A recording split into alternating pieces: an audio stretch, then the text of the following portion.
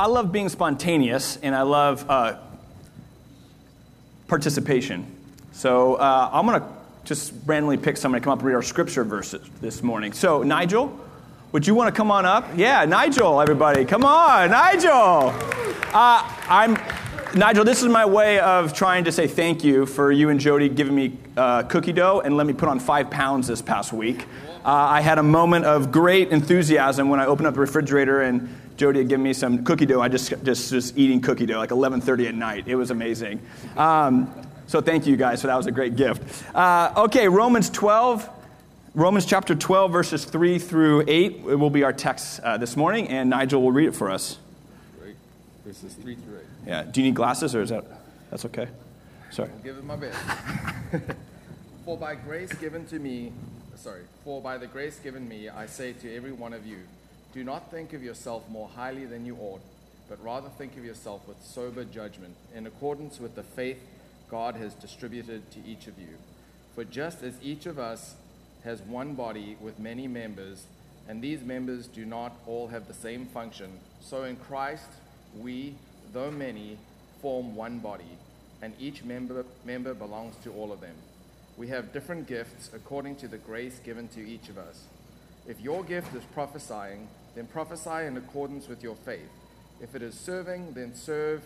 If it is teaching, then teach. If it is to encourage, then give encouragement.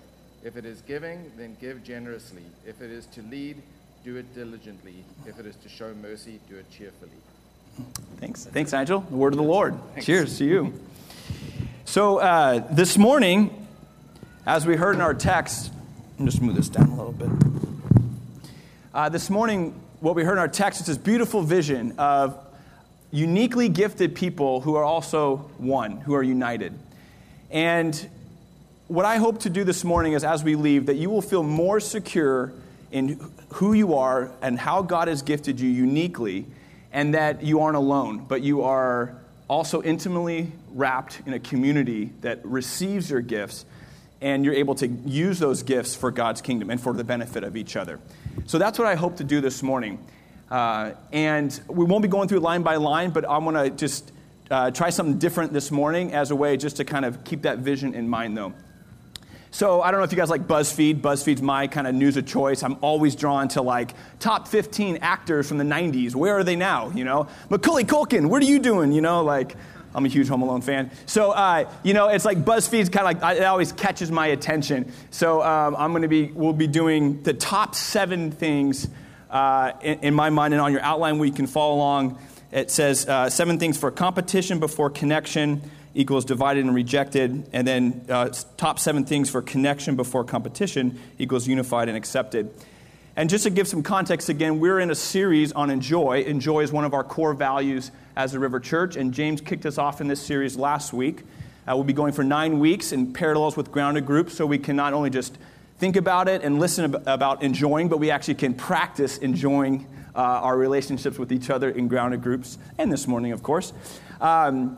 But last week, James talked about the purpose of life and kind of kicked us off. And basically what he said, 45 minutes down to 10 seconds, love God and love others. Enjoy one another. And it was such a beautiful, beautiful sermon to start us off. And I really hope to add my voice to that and continue in that vein. However, as I've been thinking, I say, and what our passage, I think, shows is that we are united together. We are uniquely gifted, and we're part of one body. However, you don't have to live life very long to know that you don't always feel united with people, and you don't always feel like you're uniquely gifted. Isn't it crazy sometimes, even the person you vow to till death do you part, you're like, I don't know if I ever want to spend this day with you right now. You know, that doesn't happen with me and Tara ever. But, I mean, for you guys that might happen. But no, I mean, so it's like, what is this force, in the world that can drive us towards division and leave us separated? And so that's what I kind of want to get at first, before looking at the other, I think, force in the world, which is the kingdom of God, and that builds unity and our sense of belonging together. And so to kind of start us off, I want to tell a story. It's a very cool story, I think. And so once there was this little boy, and he grew up in the best city in America. Let's call it El Segundo. And it was the best public school system one could ever desire. This little boy graduated high school with people who he went to kindergarten with. He had teachers who he would visit years after he was in their classroom. And for this little boy, I mean, you couldn't think of a better experience growing up and a better school environment to be raised and to think about education. Also, there was then a little girl who grew up with an equally amazing childhood, but a very different schooling experience. In fact, her schooling experience started in third grade in a public school system where she completed her third grade math book in 1 month, and she was ready to go to her next math, fourth grade, but the teacher said, no, you're in third grade, you can't go on to fourth grade math. So because of the lack of support that she was receiving, her mother pulled her out and homeschooled her, where in the next year, this young girl completed the next 3 levels of math. She's a very gifted, smart person. And so for the next 8 years, this young girl was homeschooled. And for her, it was the most amazing experience you could ever want. And homeschool is like the best educational environment on the planet. Well, as fate would have it, these 2 kids fell in love and got married. And if you might guess, the little boy is me, and the girl is Tara. I know what you're thinking. How could Tara be homeschooled? Yes. Or you might be thinking, yeah, Tara's so smart. She is. How'd she marry Matt? No, but if there's any hope for the world, it can be found in the reality that a public school kid and a homeschool girl married each other, right? There is hope for this world if that can happen. But in all reality, all kidding aside, when you're raised in an environment with such different kind of worldview, such a different kind of understanding, often there can be differences. And so Tara and I's first fight, I'm not kidding, before we're married, our first fight is, how are we going to raise kids? Are we going to raise kids in public school system or homeschool? I'm like, well, of course we're going to public school. I mean, they got to play sports, and it's the most amazing thing ever. She's like, no, we got to homeschool. That's the way kids can accelerate, you got that. So we had this massive fight. We didn't even know we were going to get married at that point. We were like, I don't know if we can do this thing. It's so different. But I think this morning, what I want to kind of dive into is the reality that there are times in our life where we find it very hard to enjoy one another because we live in a divided world. And so let's jump in here to the BuzzFeed's top 7, or Matt Engel's top 7 reasons why I think that there's a force in the world that prevents us from really enjoying each other. So, number 1.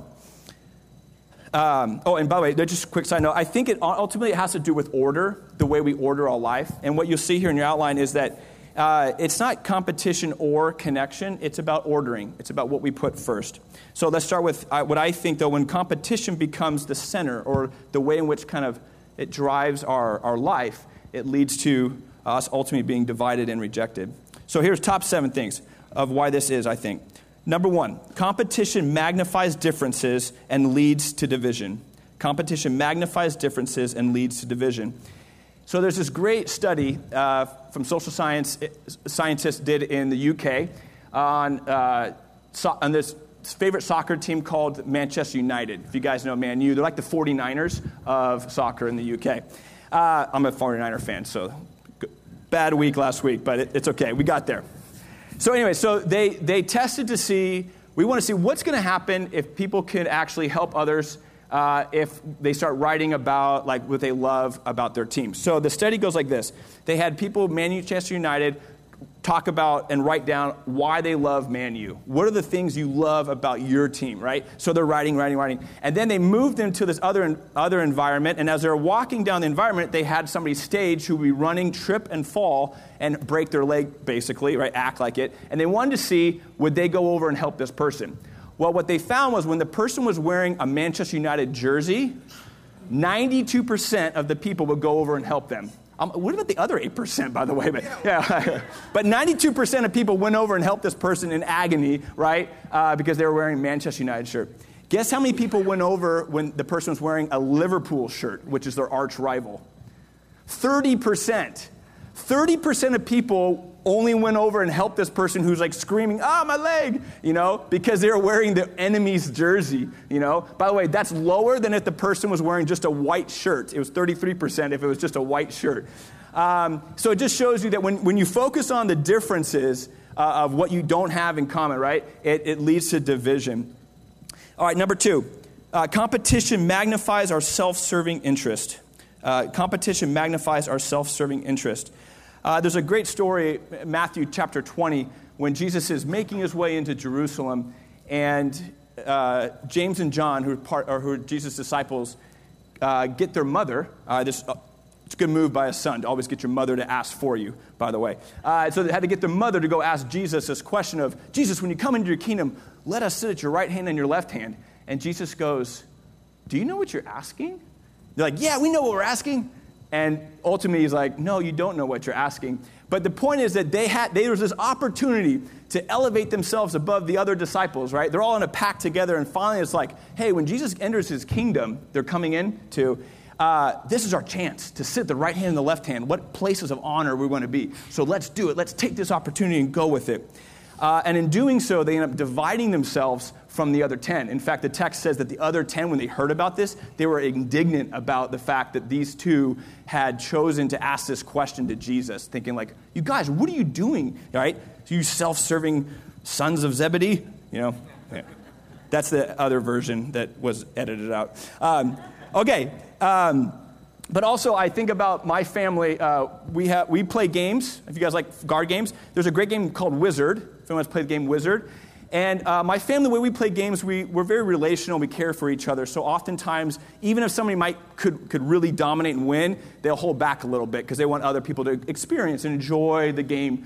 Well, one time we were on a trip in Israel for my college graduation with a pastor who was a mentor in my life. And he didn't really quite understand our family values and ethics of like not just dominating, right? Self-serving interests, but making sure everyone enjoys the game. I mean, we're in the Holy Land, people. I mean, walking where Jesus walked, right? I mean, you can't get better than this.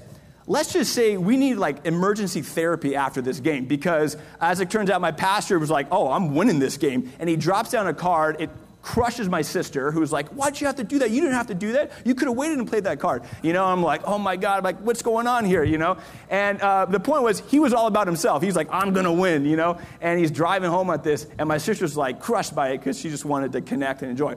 The point is, again, self-serving interests can often leave us very divided, right? Even in a silly game like Wizard. Yet here we are. Okay, point number 3. Competition magnifies a scarcity mindset. Competition magnifies a scarcity mindset. I'm interested when I look at the story of the fall and Adam and Eve in the garden. Here they are fully made in the image of God. I mean, you can't get better than the Garden of Eden, right? It's perfect. Yet what was interesting is when the tempter or the adversary, the serpent, comes to her, he says, did God really say that? Did God really say that you shouldn't have eaten of that fruit of the tree? And when you really then look at the next question, it's like, well, when you eat of it, you will become like God. And that quick little turn of you'll become like God makes her feel less. She comes to a scarcity mindset of, oh, I'm actually deficient. I'm actually not as full as I thought I was. I'm lacking something now. And out of that mindset of, no, God actually hasn't given me everything that I need or desire, I reach out and take. That little subtle shift, that scarcity mindset is so pervasive, and I think competition drives it. And I love what Henry Nouwen says in his book, The Life of the Beloved. He says that self-rejection is the great enemy to our spiritual life. That self-rejection is the great enemy to the spiritual life. And isn't that true? I mean, we are made in the image of God. We have the imago Dei, is the great Latin word, the imago Dei in us. And for those of us who are followers of Jesus and have been baptized into his new life, we're created whole in him. Yet so many times, don't we just feel like in life we're just deficient, that we're not enough, that we're lacking? If only we could be better, if only we could look a certain way, if only we could be in something different, have another career. And we see the way in which that scarcity mindset warps our thinking from understanding that we are fully alive in God to I'm less than. Okay, number 4, competition magnifies fear of the other. Competition magnifies fear of the other. So last November was 25 years from Prop 187 passed in California. And Prop 187 was an immigration bill that went through the state of California. And all politics aside, from my experience as a 10-year-old boy, yes, right, I'm 35, a 10-year-old boy, was the ad campaigns really drove home the concept of fear. It was fear the other. Imagine what's going to happen if mass immigration comes in. And I just remember thinking, oh my gosh, like this is really scary. Like we got to stop this. Or it elicits the fear of the unknown, and it just keeps driving that. And nothing's really changed in politics right today, right? Politicians just keep hammering on the fear. And I just sit back and like, what good is that actually serving us? And as people of God, we follow Jesus, who gives us the gospel of hope. We can, regardless of, political spectrums, all that, and we should have good conversations. But ultimately, as people of God, we declare hope, not fear. Just as the song we sang about, we are no longer slaves to fear. We are children of God. And so in that place, then we look out into our world and say, how do we make our world better? Let's operate out of hope rather than fear. But what we see is often competition drives and magnifies the fear of the other. And so that ends up dividing us and rejecting rather than unifying. Okay, number 5, competition magnifies our need for control. Competition magnifies our need for control. I love the story in Exodus of the Hebrews who are freed from slavery, right? And yet, chapter 15 is a beautiful text. They sing worship to God. God, you are great. We love you, magnify you. You've delivered us. Chapter 16, they're entering the desert, and they're like, oh, where are we going to get our food from now? Because Pharaoh used to provide us food. We had control over our own food, and now we're in the desert, and there's not really food in the desert. And so literally they say, let us return to Egypt, Moses. You should have just let us die out here. Let us go back to Egypt so we can sit by our pots and have our fill of meat and of bread. That's what it literally says that. And you're like, what? There's just this drive for control that competition often plays on, rather than the place of surrendering to God and allowing God's provision to come to us. And so we see this in the story of the Israelites of just complaining to God. And it's crazy to think about, right? Because you're like, God just freed you from slavery. Yet, how could you have anything but faith in him? But yet we see, I think the human condition is always one. No matter how many times God delivers and provides for us, we always are grasping for more control of our life, give us some sense of security. But ultimately, I think that drive leads us to a place of being divided and ultimately a self-rejection. Okay, number 6, competition magnifies our mistrust of others. Competition magnifies our mistrust of others. There's a great story in Luke chapter 10 of Jesus tells of the Good Samaritan. And there's a man who was beat up and left for dead on the side of the road. And as the story goes, that there's a Levite and a priest who go, and rather than going and offer compassion and care for this person, because this person's other, this person's different, there's no trust between Jews and Samaritans at this time. And there's a mistrust of what's going to happen if I actually step in and engage. The priest and the Levite walk to the other side. They were actually doing what they should do because they would become ritually impure. And so for them, but there was this sense of lack of trust of I'm actually called to something greater in this moment. And I can't trust the greater thing that God might be calling me to because all I can see, though, is the mistrust of actually what might happen in this moment. And so I think competition magnifies our mistrust of others. Number 7, competition magnifies our sense of comparison. Competition magnifies our sense of comparison. In Luke chapter 15, Jesus tells a story of the prodigal son. And if you remember the story, the young son who has wasted his inheritance comes back. And the older son who's remained faithful, who hasn't asked for his father's inheritance, which is basically like saying, Dad, you're dead to me. He stays there. And the older son has a really hard time of welcoming back the younger son. I mean, I think it's actually very honest of the older son, because I would have a really hard time too if you're like, man, I've stayed the course, Dad. I've been faithful to you, and now this son who's rich, who wrote you off, who said basically you're dead to me, is coming back.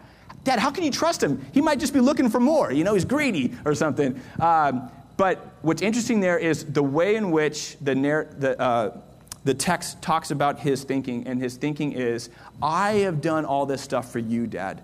I have remained faithful to you. I've served you. And now this son of yours, he doesn't even call him his brother, this son of yours comes back and you receive him.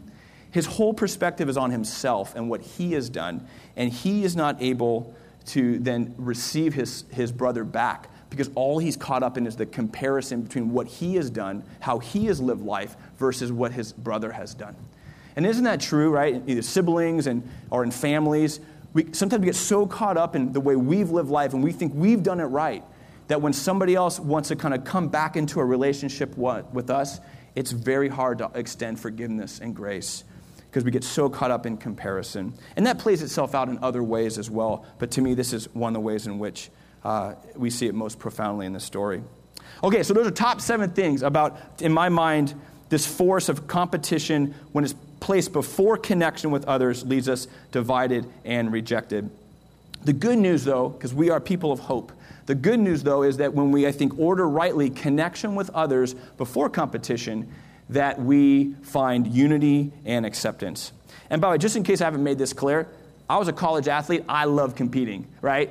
2 weeks ago, we were on the pickleball court at our staff retreat. Debbie and I were competing like crazy against one another. She's way better than me at pickleball. But the point is, there was never this sense of like, oh my gosh, I don't feel valued now, because we had this sense, we're on the same team, we're on the same staff, but we're going to have fun and compete hard against each other on the pickleball court. Ron's also a really good pickleball player too. Yeah. We'll see how that plays out in your marriage coming up here in May. Yeah. But yeah, congratulations, you guys. That's awesome. But yeah, so I love competing. But again, the point is about how it's ordered, how we order this. So let's dive into what I think are 7 things about connection I think are important and what it does for us, okay? So number 1, connection magnifies commonalities and leads to unity. Connection magnifies commonalities and leads to unity. What we heard Nigel read in our passage out of Romans chapter 12 in verse 5, it says that we are uniquely gifted, but we are of one body. So it's highlighting our individuality and our unique giftedness, but it's stressing the point that we are of one body in Christ. That's the reality, our commonality. In that study I shared about the Manchester United fans, what was fascinating about this study is that they did one more experiment. And they said, okay, let's have the Manchester United fans now write down everything they love about soccer. Not about their team, Manchester United, but what do they love about soccer? And let's do the exact same experiment. So, exact same scenario. Guess how many people went to then help the person who was wearing their team's jersey, Manchester United? 80%. It actually dropped. Guess how many people went and helped the person who was wearing the Liverpool, their arch rivals? 70% of people. 40% increase when they just shifted the control of the experiment. They shifted the people from writing about what they had different to what they had in common. And they saw that increase in behavior of offering compassion. Isn't that fascinating? And isn't that true in our life when we focus, again, on what we have in common and what we actually share with one another? We feel a sense of unity and bonding with each other versus we stress what we have different. And I think as people of God, we always come back to that reality. Yes, we are uniquely gifted and we have talents and share, but we are of one body in Christ. To me, a vision for our church in the future is to continue to stress the unity of each other more than anything else. The unity, the doctrine of the unity of the church is so important. I think we've often lost that in our Christendom, stressing all the ways we're different from each other. But the unity of the body is so key. It's so key. And to me, when we do that well, we feel at home and we find flourishing, enjoying relationships. Okay, number 2, connection magnifies humility and the common good. Connection magnifies humility and the common good. Romans 12:3, the very first verse in the passage that Nigel read for us, it said, do not think of yourselves more highly than you ought to, right? But think of yourselves soberly, with a sound mind. And isn't it true we're in a relationship with one another, with each other, and somebody has that sense of arrogance about them, pride that's elevated? It's really hard to be in an authentic, caring, enjoying relationship with that person. You know, what we see in the book of 1 Corinthians is full of people who are kind of on their high horse for the gifts that they have. And Paul is constantly at this community of saying, no. You are elevating yourself above the rest. We're not saying to lose your uniqueness and your giftedness, but as don't think of yourself more highly than you ought to. Don't be stratified the way like the Roman culture would stratify people. You're in Christ together and you're unified. That is the reality of our new social order as followers of Jesus. So live into that. So he stresses the importance of humility for connection. And then lastly, the way that connection magnifies the common good. So when Jesus' response to James and John in Matthew chapter 20, when they asked if they could sit at the right hand and the left hand, and they elevated themselves above the other 10, his response to them was, you guys, when you come and follow me, when you take up the cross and you are defined by me as Jesus, I have come not to be served, but to serve, and to give my life as a ransom for many. See, the common good is the fact of how others benefit from our life. Yes, that includes our own life is full, but ultimately as a follower of Jesus, our life is marked by the common good, the way that we share with each other the life of Christ, not just for our sake, but for the sake of others. And we are defined by the way in which we extend ourselves and share with the world. All right, number 3, connection magnifies an abundance mindset. Connection magnifies an abundance mindset. In Romans 12, 3 and 6, as we heard, it said twice, God gives to us. God gives us the grace. God gives us these gifts. God is the one who's abundantly pouring out to us. And it shifts our perspective from a scarcity to abundance. That God is the God of abundance. What's interesting in the story of the fall of Adam and Eve, when you read that story closely, once they choose something, they choose wrongly, and they're separated from God, it says that they sow fig leaves, right, to cover themselves because they're naked. What's interesting is when God finds this out and he calls this out, God actually provides for them clothes to wear, but better clothes. He provides them like more full clothes. He provides them like animal skins that cover them. And I think that is so interesting, and it gives us a little insight into God's abundance. Even in like our disobedience, God meets us more than we deserve. He like provides something even greater than we even think for ourselves.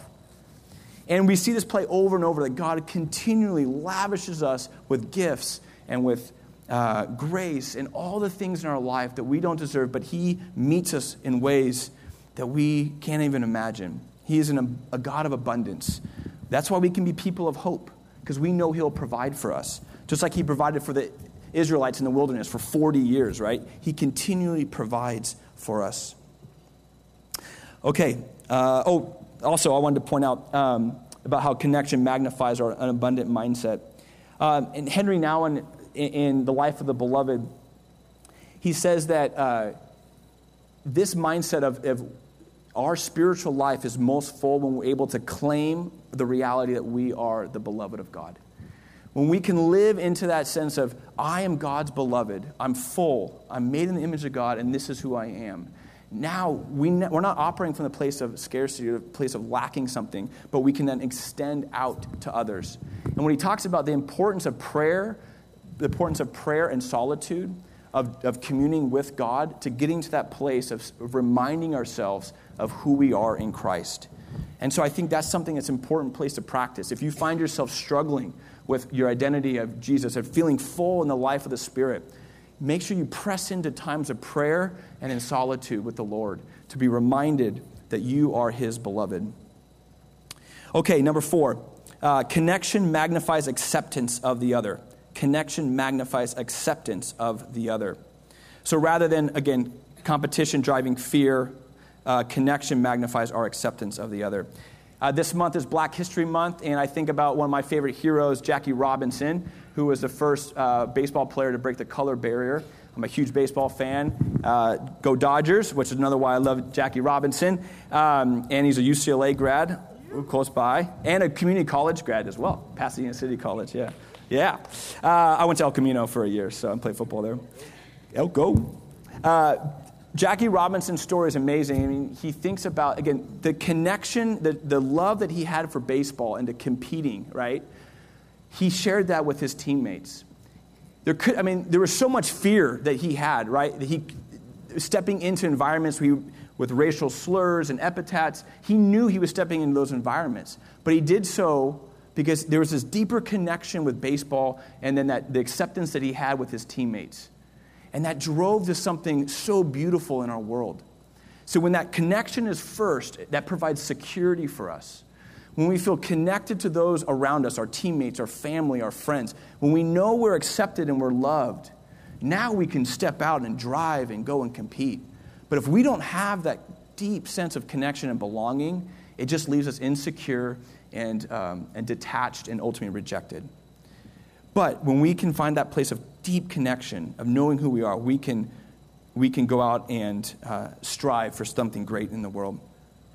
Okay, number 5, connection magnifies our reliance on God. Connection magnifies our reliance on God.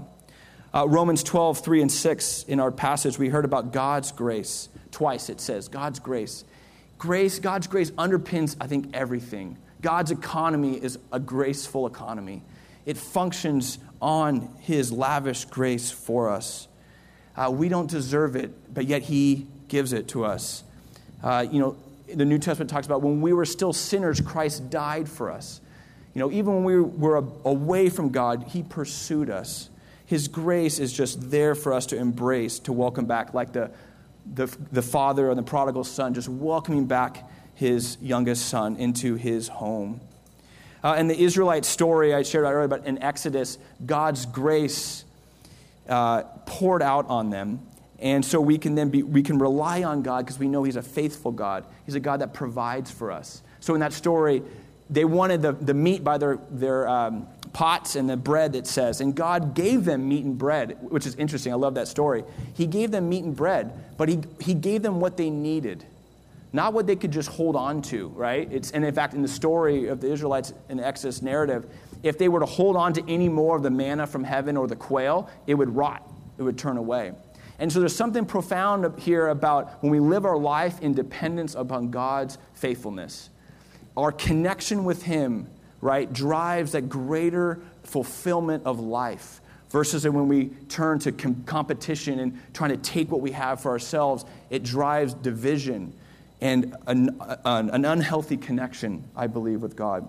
And so connection magnifies our reliance on God. All right, number 6, connection magnifies our trust of others. Connection magnifies our trust of others. Romans 12:5 says, we are one body, individually belonging to each other.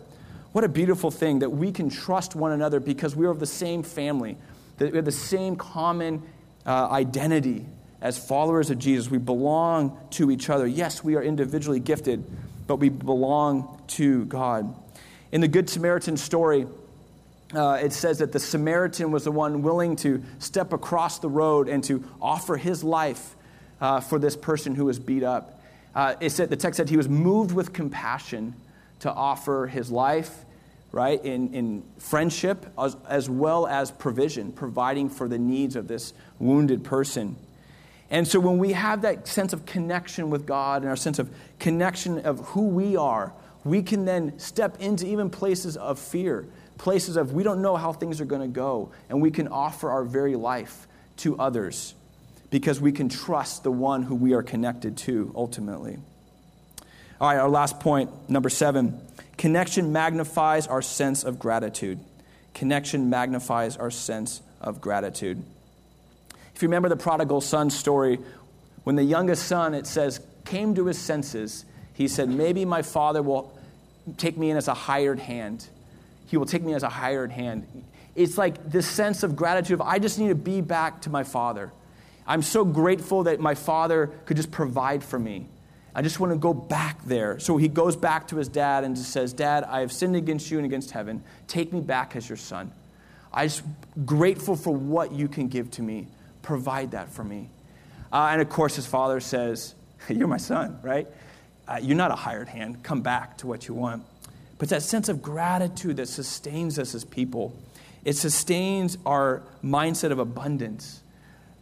Recently, I've been having a daily practice with the 5-minute journal. If anyone has done the 5-minute journal, it's a really simple practice, but just every day you start your morning with writing down things you're grateful for. And it's amazing how it shifts my perspective often coming into the office and either having little sleep or maybe doubting my own abilities and things in my own life. And I sit there and I write down, God, thank you for my friend. God, thank you for Sterling, Thank you for the cold weather. Just little things that can just shift my perspective to a grateful heart. And now from that grateful heart, I step out into the day. And so we see here that gratitude magnifies, or that connection, though, magnifies gratitude. And it draws us together in a place of being united and accepted. As the team comes back up and leads us in worship, and we're going to go to the table, right? The table of the Eucharist, or the Thanksgiving meal, the communion table. That's a place where we can find our greatest connection. Our connection with the life source, who is Jesus, who gave himself for us. Gave himself, has broken his body, shed his blood for us so that we could be made whole. And so I pray as we take that bread and dip it in the juice, we're reminded of our unity with God, our unity with each other, and that we are God's beloved sons and daughters. And from that place of security, that place of wholeness, now we can step out and connect with each other. And so I pray that we would be a church that is known for that, a church that is rooted in God's love for us, and a church that risks a lot relationally to enjoy people in a divided world. Let's pray. God, thank you that we can rest in our identity as your sons and daughters. God, we don't have to prove anything to you. You simply ask us to come and to receive. God, you give your life freely to us, and so we receive it. And God, in doing so, we are drawn into the great connection of your life. And Father, I pray out of that same place of wonderful, affirming beauty, that we would then extend our own life in relational health to others, even those who are different than us. And in doing so, God, may people taste and see that you are good. In Jesus' name, amen. So the tables are open, and as you're led, go and take and receive.